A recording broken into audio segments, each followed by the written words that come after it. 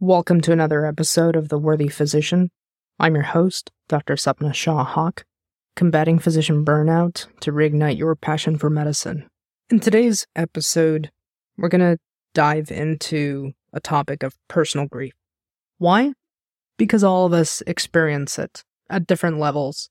Personal, because we also have to remember that we're human.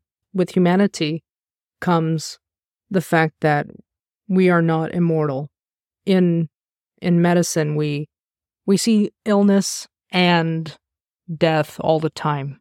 But when it comes to a personal level, somebody that is with, let's say, our inner circle of trust, of time, of compassion, it hits differently. And even when we see it in the exam room, in the hospital, with patients with whom we have a long history of being a physician, it hits us differently. Some deaths impact us more than others not because we don't value the deceased, but because of the relationship we had. Grief is a universal human experience, and it takes many forms. It takes the form of crying. It takes the form of irritability. It takes the form of feeling numb. Each person that experiences grief, depending on that relationship that has died, will experience it in different ways. Why do I bring this up? Because recently I have had my own personal loss of a very close family member, and it was sudden, it was very unexpected, but I really had to grasp the fact of the loss. As a physician, I try to conceptualize or make sense of something that cannot really be made sense of except that it is no longer there. But truly, it is grieving the loss of that relationship, the loss of picking up the phone and talking to the deceased, asking for advice, having those long talks that maybe a lot was not said, but what was said were just gold nuggets of life wisdom. And this was done over silly things like fishing or dinner. It is that loss of advice, that loss of support. And then let's take that to another level. The emotional roller coaster that comes with not really knowing how to react except for complete shock, numbness, anger, irritability.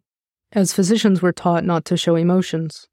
But if we don't show emotions, if we don't lean into the negative, what is conceived as negative emotions, it can actually be more detrimental.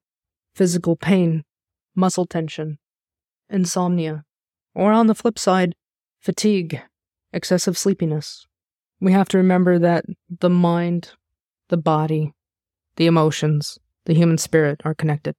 We cannot try to separate it out and compartmentalize everything like this, such as treating only hypertension separate from depression or diabetes. They're all interconnected because if the depression is not treated or undertreated, it can affect compliance with everything else, such as the connection with the mind, body, spirit, emotion as far as the human plane.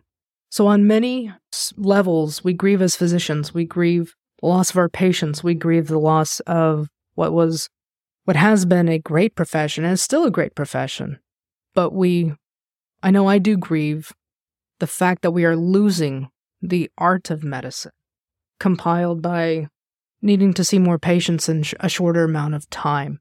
I know that when we lose physicians to suicide, it really hits a personal note for me, because the reason why this podcast was started was the fact that I lost my best friend from medical school and residency, Dr. Peg Bicker, to suicide.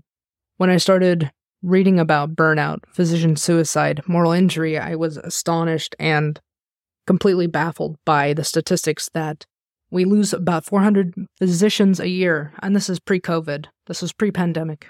Female physicians are 2.5 times more likely to complete suicide than their male counterparts. Women physicians are more than likely to face burnout than their male counterparts, for multiple reasons. But the whole point is I had more questions than answers, and this podcast was a way to grieve, as well as to educate myself on why is this happening in a population that is the most resilient because of the training we go through. So this podcast was born out of grief. And it is something I still lean into because as a human being, I do grieve the loss of a colleague. I do grieve a loss of that relationship. And I think it's absolutely nuts that we can't see physicians as humans and other clinicians as humans, understanding that we have complicated emotions, that we have families, that we have interests outside of medicine, that we do require sleep, we do require reasons and ways to replenish, to rejuvenate.